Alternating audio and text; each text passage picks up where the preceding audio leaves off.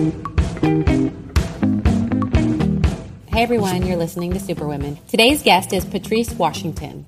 Success Magazine named her one of the 12 inspiring Black voices in personal development. She is an award-winning author, transformational speaker, hope-restoring coach, and media personality. Patrice is committed to redefining the term wealth using its original meaning, well-being. We had an incredibly vulnerable and honest conversation about money and how to have a more positive outlook as Patrice empowers women to look at life through the lens of abundance and opportunity instead of lack and scarcity. Take a listen.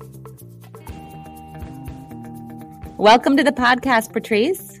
Thanks for having me. I'm excited. I'm excited too. I love women who know about money, who can help us figure out what the hell. So let's start from the beginning. I'd love for you to sort of dive into your backstory before we get into what you do now.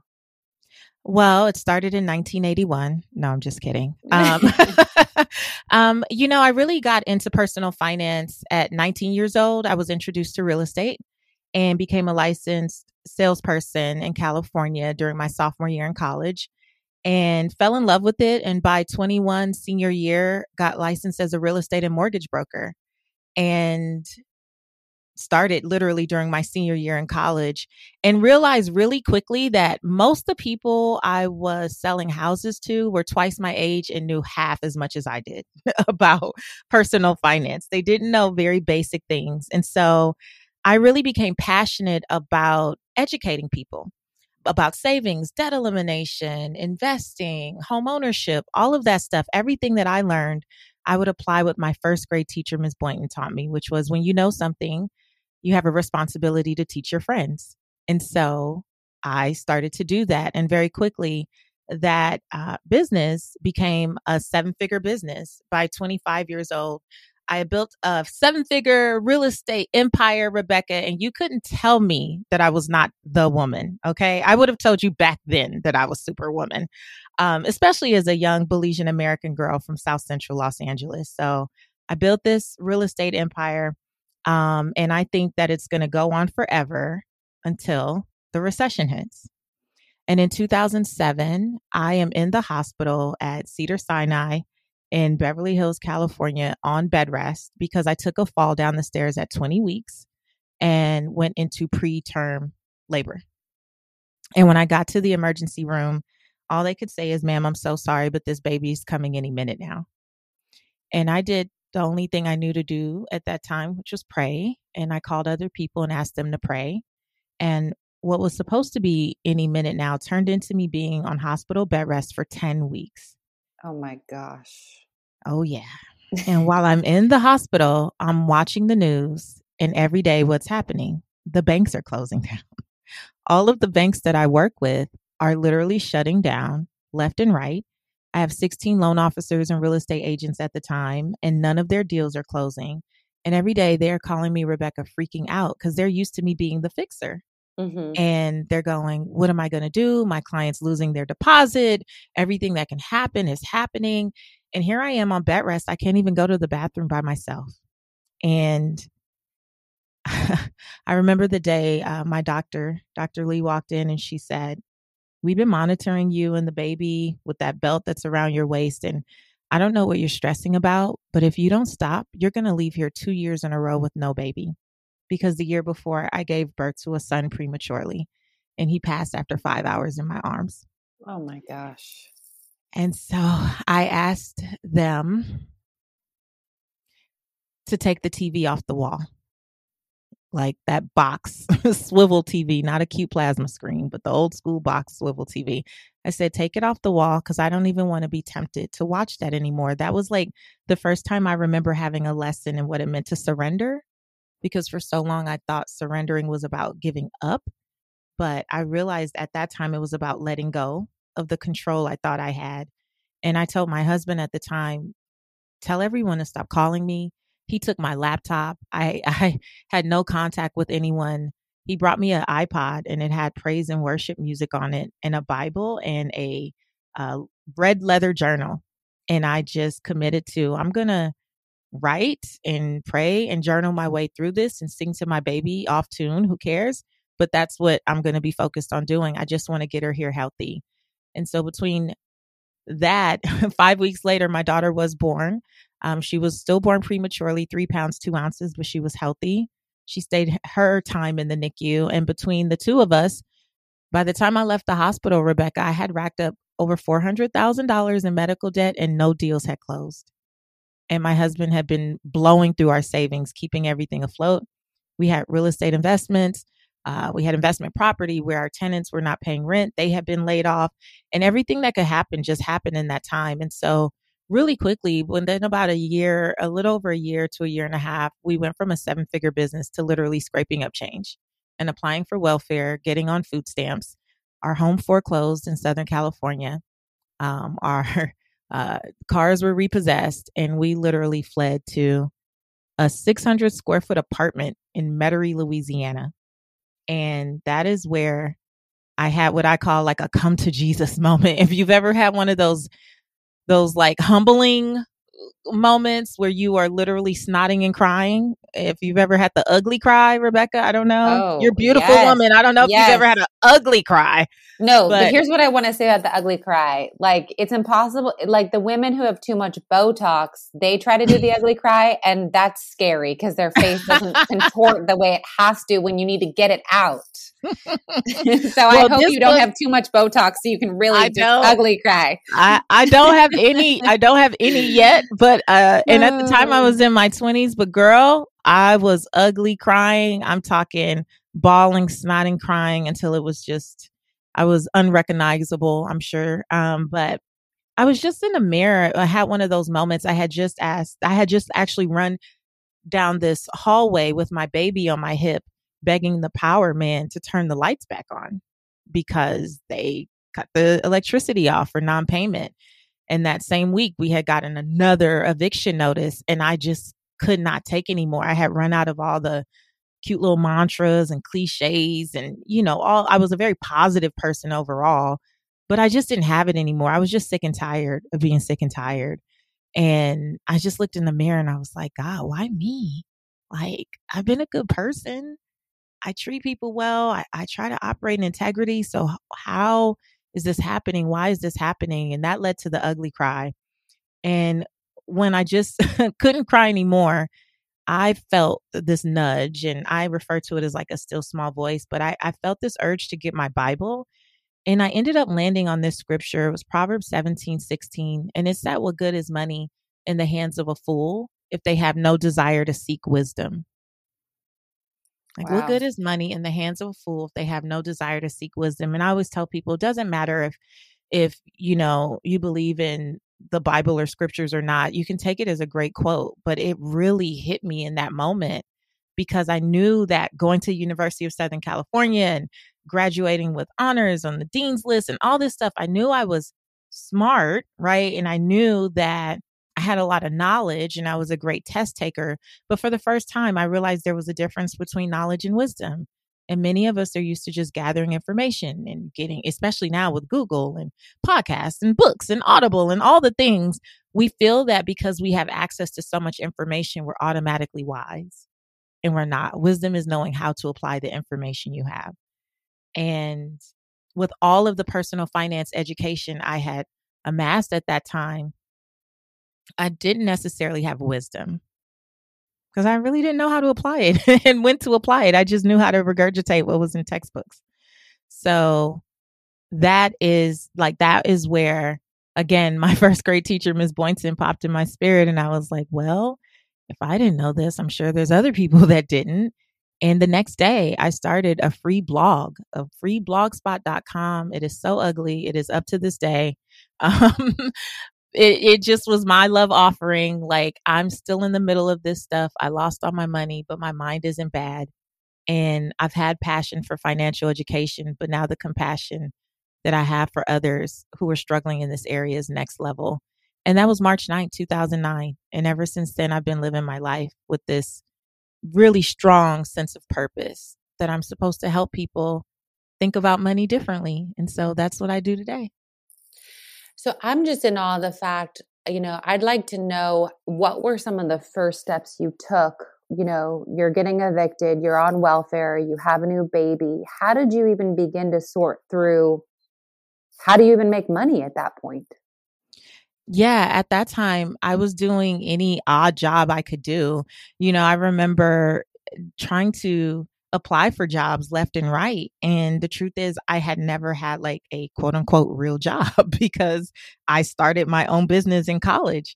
So I only had been an entrepreneur and in real estate of all things. And at that time, that was not sexy. Like that was not the thing to do. So I started doing odd jobs. First, I started bartering with people. So I knew a little bit about bookkeeping and I knew about like basic things around marketing and business and all the things I had used to build my business.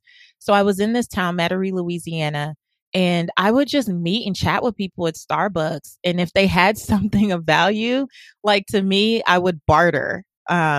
So even, and call it vain, call it whatever you want. But girl, I was bartering to get my hair done. I'm like, I might be broke, but I don't have to look like this. So I remember in Louisiana, and then even when I moved to Georgia the next year, because my brother lived here in Atlanta, I was bartering with like the owner of a nail salon who didn't really know much about marketing. So I was helping her figure out online marketing at the time. I bartered with another woman who owned a hair salon. And so she would do my eyebrows and my hair, and I like help organize her back office to keep her compliant and honest. And I just was like doing odd stuff like that. And then I used to work for Steve Harvey early in college. So he originally just had a radio show based in Los Angeles. And I was supposed to be an intern for 30 or 60 days. I stayed for like 2 years. And so when I ended up in Atlanta, his manager at the time needed someone to just kind of support with office stuff. And I was going there and making $500 every 2 weeks. And I was working my butt off. So I'm not really sure. I'm not saying that Steve took advantage of me. I'm just saying. So I was literally doing whatever odd jobs I could do at the time, because I had applied for probably 30 plus 40 jobs and never got a call back for more than one or two. And they usually told me I was overqualified. And what do you think gave you that steel resolve? I think that you could have easily said, I give up. Mm-hmm. This is too hard. Let me just go get a random job that I don't care about. At least I'll make money. What gave you that solid core that just said, okay, I know, whatever gave you faith? So a couple things. First of all, I do credit my faith a lot with my resilience.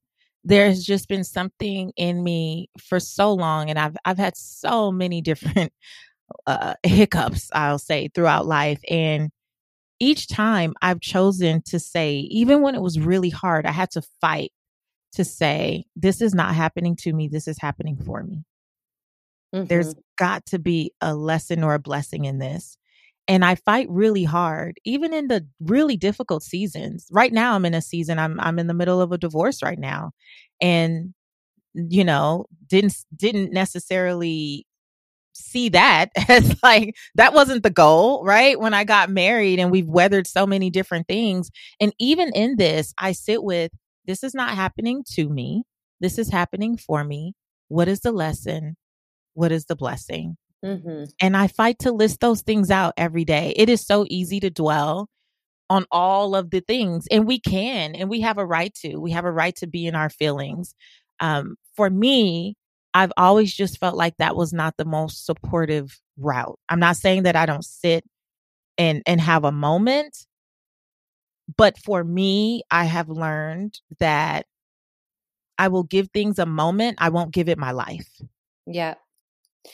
I've mentioned this on the podcast before, but when I felt like, I think it was probably August of 2020, we had temporarily relocated. We were living with my parents. I was sleeping in a bunk bed.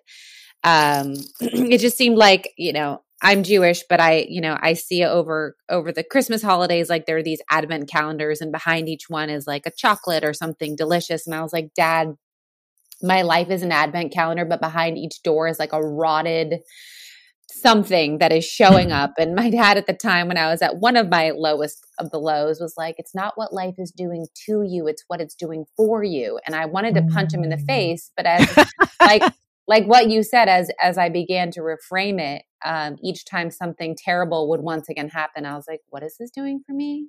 How is this changing me? And I think it helps. It at least sets you an emotion of positivity versus wallowing in it, which we, like you said, we get a minute to wallow in it, but then we have to turn it into action. Yeah. Yeah. I think also having my daughter at that time was really motivating, right? Because I had been so successful as a young woman all the way up until her birth. And then I felt such guilt and shame and embarrassment around the fact that like I called this little girl into the universe at the worst possible time. You know, I'm like, what, you know, there'd be days where she was crying and she's looking at me and then I'm looking at her crying and then she stops crying like, wait, who's supposed to be crying here? I'm the baby, right? And I just remember this sense of like, you have to pull it together and stay focused because she's depending on you and she's looking at you. And whatever you model for her, this could be a sign of how she moves through life and how she navigates, you know, not the best times in her life. And so through all the things that I have experienced personally and professionally, I feel like my daughter is growing up with me. She'll be 15 this year. And I'm like, for Reagan, I have to figure this out. And I want to do it with as much grace and ease and dignity as possible, even when it's ugly. For sure. I think that having the kids, as hard as it can be, sometimes is the reason you got to pull yourself out of your own shit. Mm-hmm.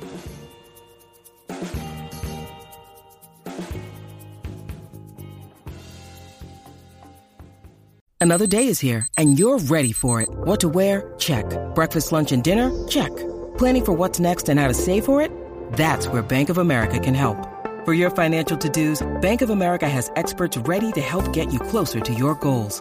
Get started at one of our local financial centers or 24/7 in our mobile banking app. Find a location near you at bankofamerica.com/talktous. What would you like the power to do? Mobile banking requires downloading the app and is only available for select devices. Message and data rates may apply. Bank of America N.A., member FDIC. This episode is brought to you by La Quinta by Wyndham. Your work can take you all over the place, like Texas. You've never been, but it's going to be great because you're staying at La Quinta by Wyndham. Their free Bright Side breakfast will give you energy for the day ahead. And after, you can unwind using their free high-speed Wi-Fi. Tonight, La Quinta. Tomorrow, you shine. Book your stay today at LQ.com.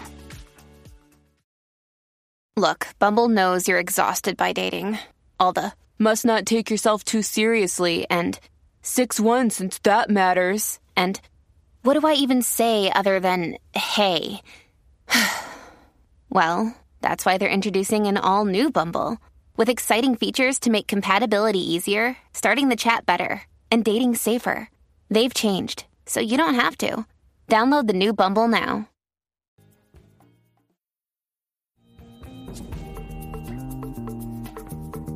You know, having grown up with, well, personally speaking, like growing up with nothing, having to make every dollar count, you know, working for 17 years, putting all the money back into the business, you would think that when you reach a certain level of success that you'll feel, at least I thought this, like, oh, liberated, or every time I spend I don't cringe, right? Mm-hmm. You having gone from making millions to being on welfare, food stamps, and then having success again. Do you let yourself spend money or make investments or treat yourself right without the cringe? Like, oh, what if it goes away tomorrow? Or is that just something you're learning to live with? I make more financial decisions today without as much cringe. Okay. I would call it a twinge, it's not a full cringe, but I will say that it's a part of what led me to studying financial psychology. Like, I'm literally getting ready to walk the stage here. I just got an MBA in behavioral finance, and people think it was for my career. It was really more so for me, because to your point, I just wanted to understand why that still was. Like, why do I still sometimes slip into a scarcity mindset when everything around me says differently?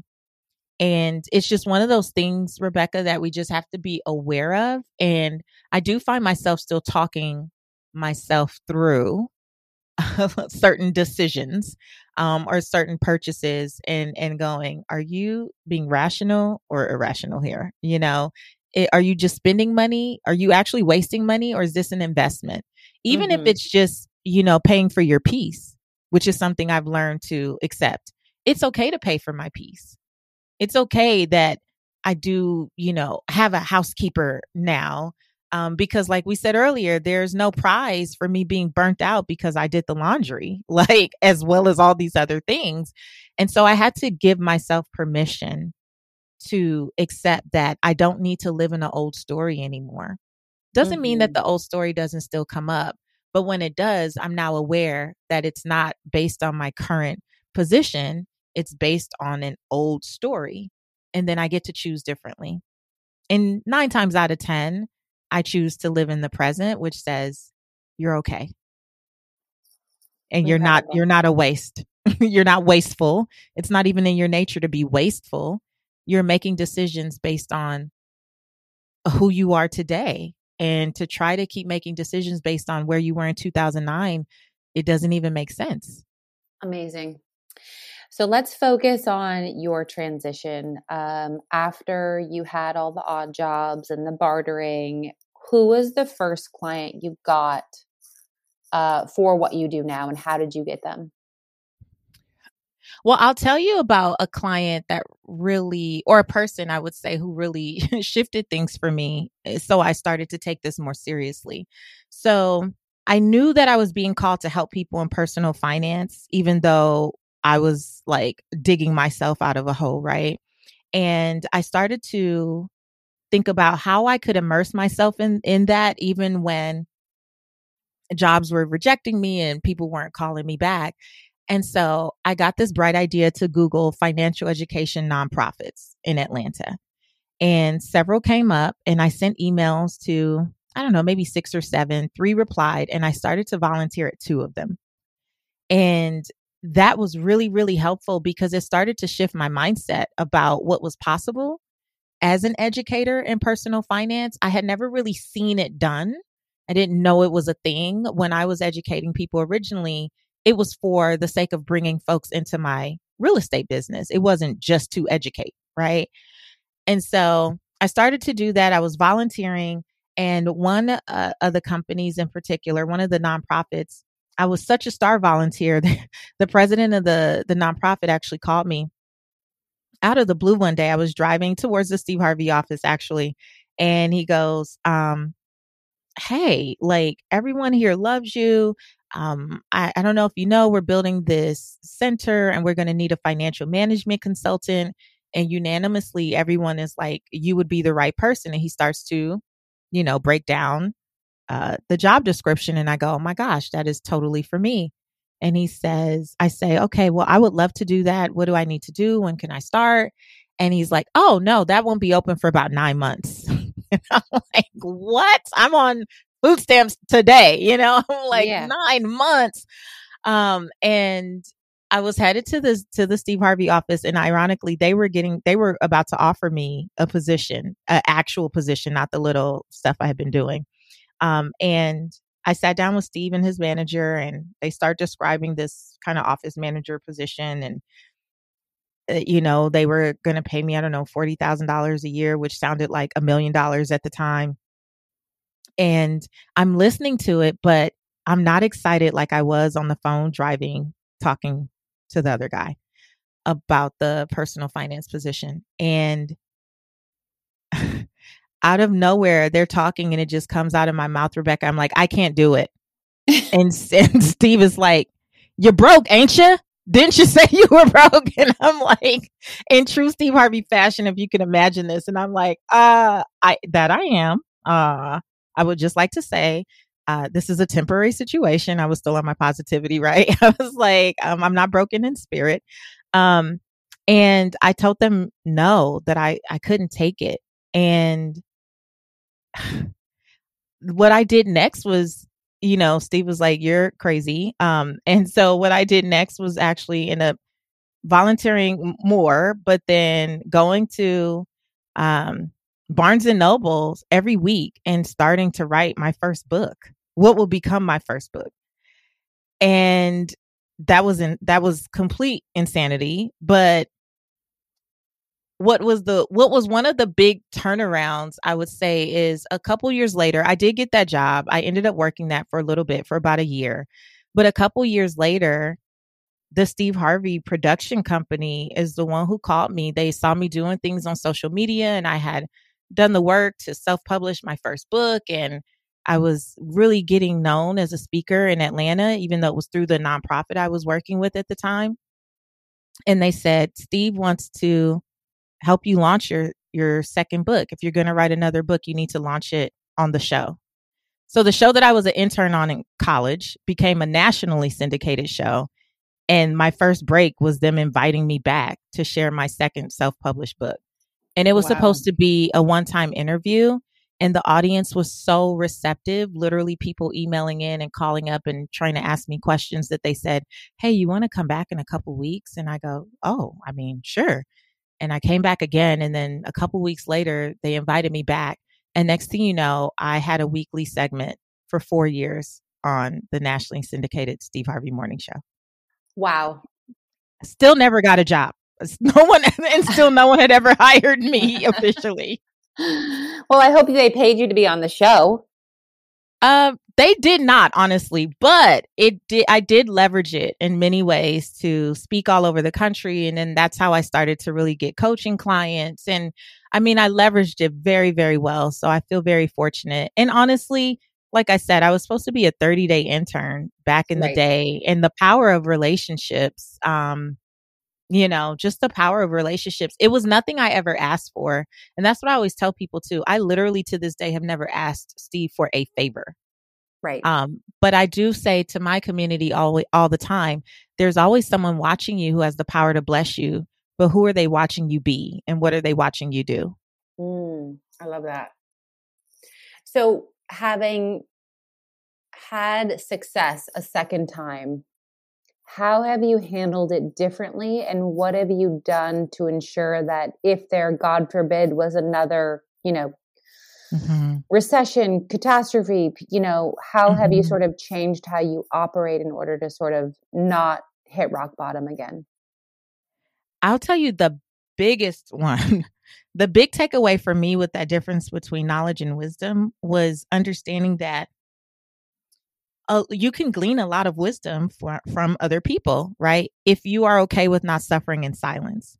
The first time around, I believe the reason that we experienced such catastrophe, and granted, it was the recession, and a lot of people got burned in that whole process, but I think that it was particularly bad because we never shared what was happening.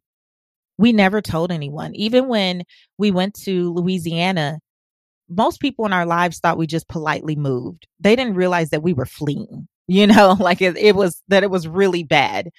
And no one knew. And this time around, I am so much more open to asking for help. I believe that more people want to support us than we think, but they need to know how. And I don't know how it is for you, maybe, how you grew up, but I know I can say for many Black people, for many Black people, they will identify with this idea that you grow up where your grandparents are like, you better not tell people your business. You better not tell anyone what's going on. And so you grow up with this fear of sharing your truth, of being vulnerable, of saying, I don't know what I don't know, of asking for support. And what I would never do again is suffer in silence. I will never again suffer in silence. And for me, with the things that I've gone through, even just the last several years, I think the saving grace has been that I haven't had to do it alone. Who have you done it with? Do you have like a crew that you share this with, that you are vulnerable with? I think each scenario allows me to discern who I need in that season. So I'm not sharing just for the sake of venting. I'm usually sharing with, yes, being heard, but also wanting to share with usually a woman who I feel like can give me advice and really give me wisdom.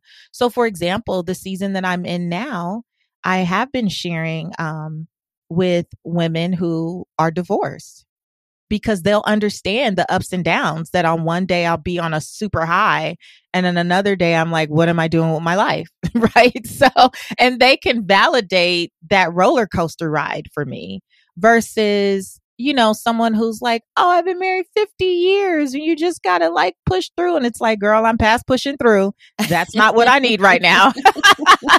That's not what I need in this season. Thank you. So everything, even as a mother, right? I don't necessarily talk about what I may be experiencing in motherhood with my girlfriend who has a 3-year-old. Right. I've got a 14-year-old freshman in high school, and we are talking about boys every damn day. And I have to keep up with TikTok trends and, what's going on social media and all this stuff. So when it comes to those types of things, I typically talk to people who are in that, they're in that space.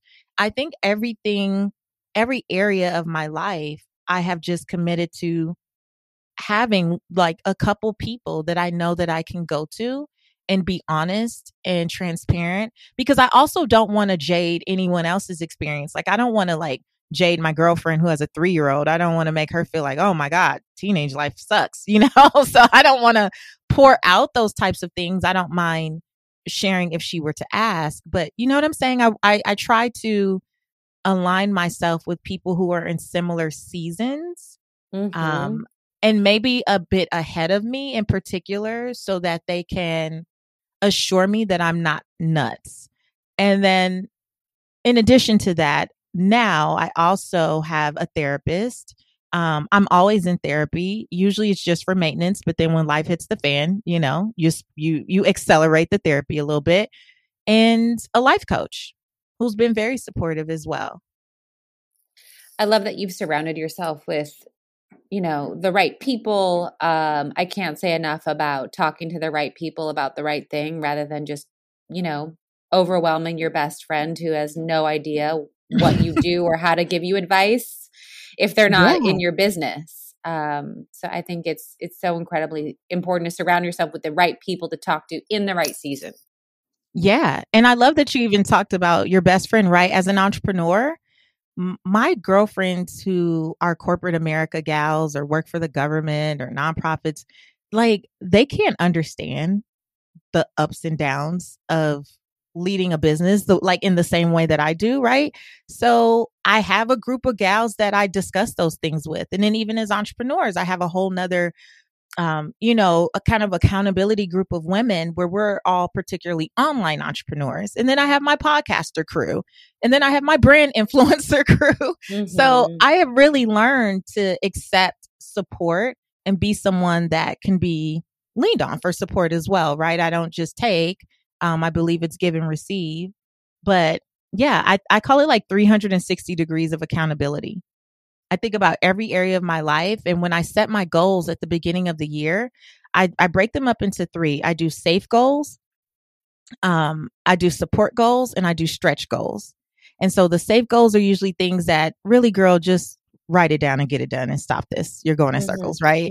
And then my support goals, I think about every pillar, at Redefining Wealth, which is my podcast. It's broken into the 6 pillars. And when I look at what I want to accomplish in each one of the pillars, I always look for who can support me. There's nothing that I try to do by myself anymore. That like wearing the cape, I'm so done with that. Yeah. I'm so done with like, oh, strong Black woman. Nope. Don't want to be.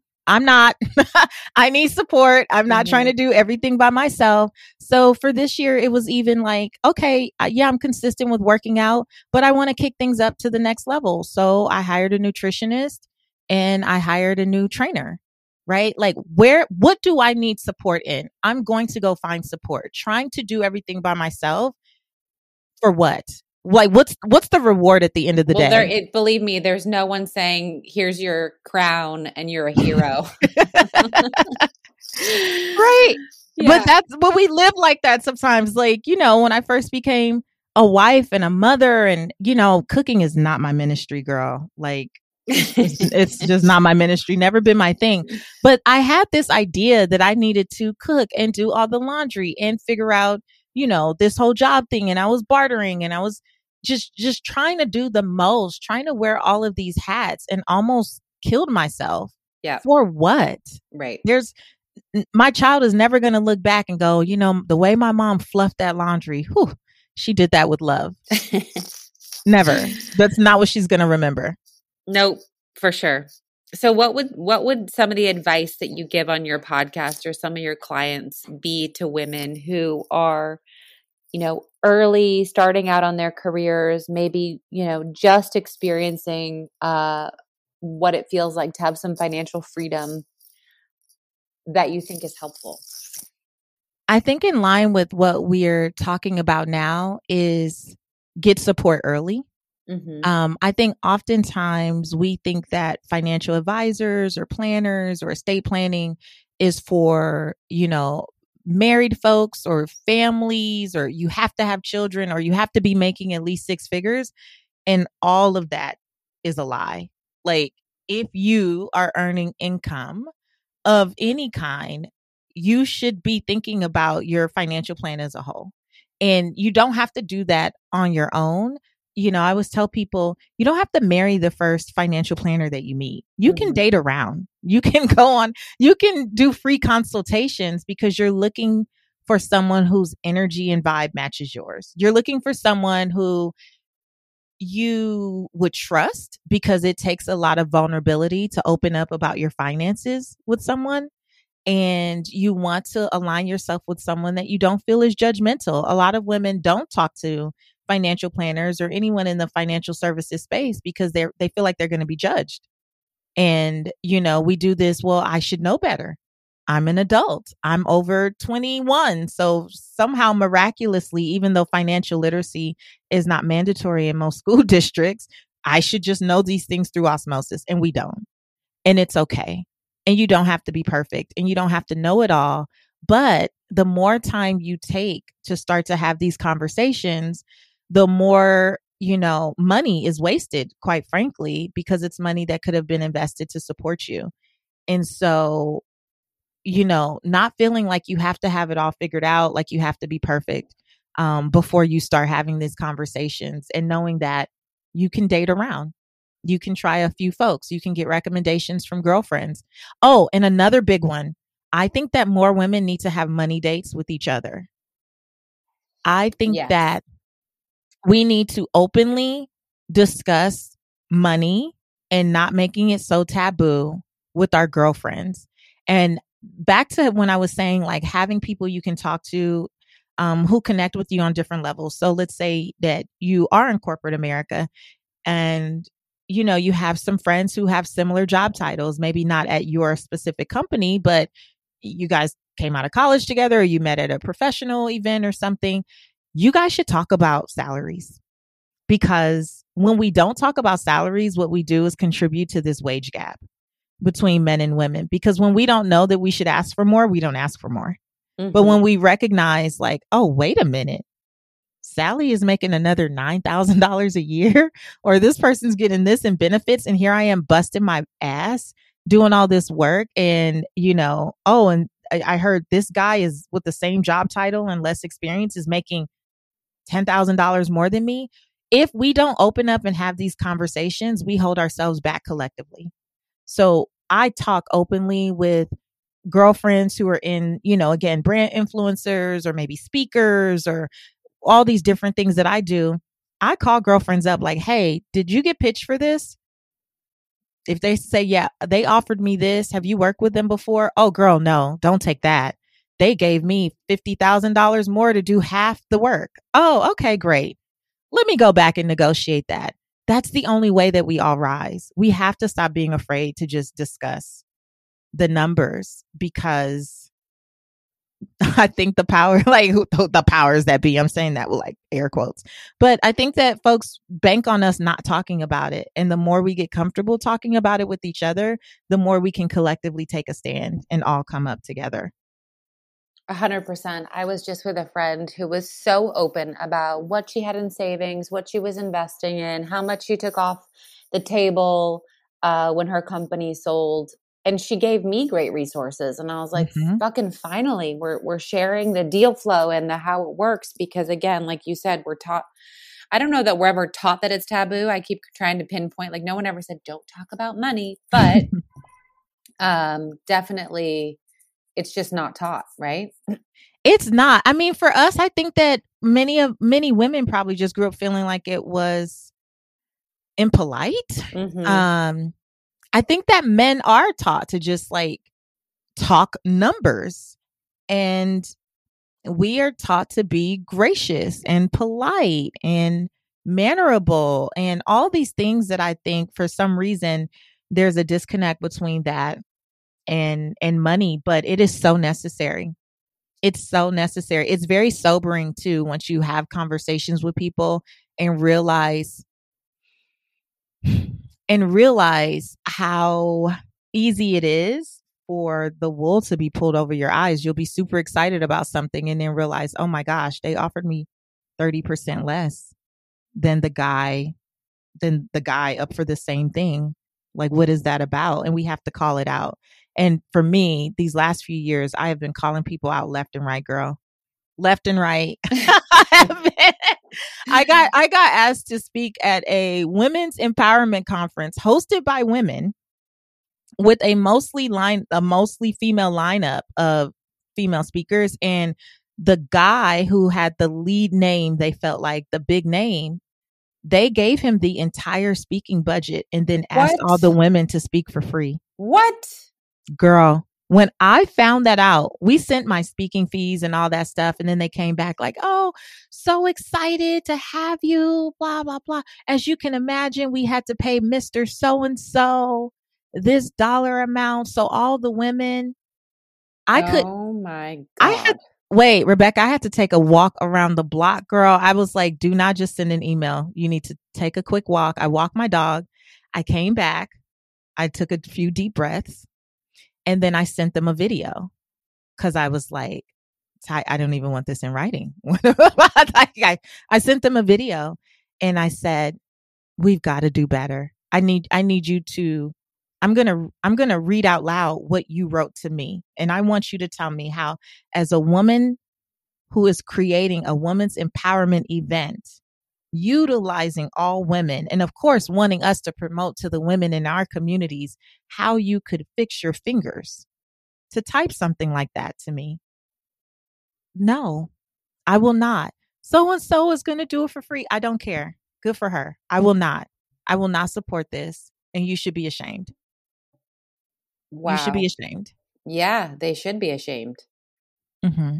How crazy. What a world we're in, right? So you've given a lot of incredible advice. I don't know if you have any that you want to pass on, and anything else that you want to pass on that has been helpful to you, given to you by another. But I like to end my podcast with a strong, something to lift up another woman.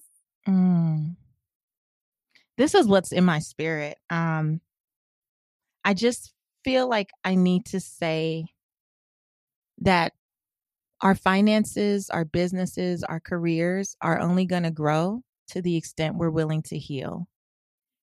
And if there's something in our backstory, our childhood, anything going on in our personal lives that we don't clean up and we don't remove the clutter around and we don't just deal with, no matter how many degrees we get, no matter how many podcasts we listen to, we're still going to struggle to make strides. Mm-hmm. And I just want you to know, if you are the person who is the information gatherer and you just love gathering all the information, let the wisdom from today be that people want to support you and there's help out there for you. And no matter what you're going through in this season, you don't have to do it alone. You don't have to do it alone. I love it. I love it. Thank you so much, Patrice. Where can people find you, hire you, get all the good advice? Your podcast, plug it. So definitely check out the Redefining Wealth podcast, wherever you listen to your podcast. It's a beautiful community of purpose chasers. And you can find me at patricewashington.com. Or if you're really into Instagram, that's my favorite place to play. Come find me, Seek Wisdom PCW. Awesome. You're welcome. Thank you for having me. I just wanted to thank you guys for listening to today's episode. I also want to ask you to rate and review the show wherever you listen to podcasts. I know it's a pain in the butt, but it actually helps with search and algorithms. So if you love this podcast, it is an easy way to get it more visible and out there. I also want you to follow me on Instagram at Rebecca Minkoff, at RM Superwomen, and be sure to check out my book, Fearless, The New Rules for Unlocking Creativity, Courage, and Success. Thank you again, and you will hear from me next week.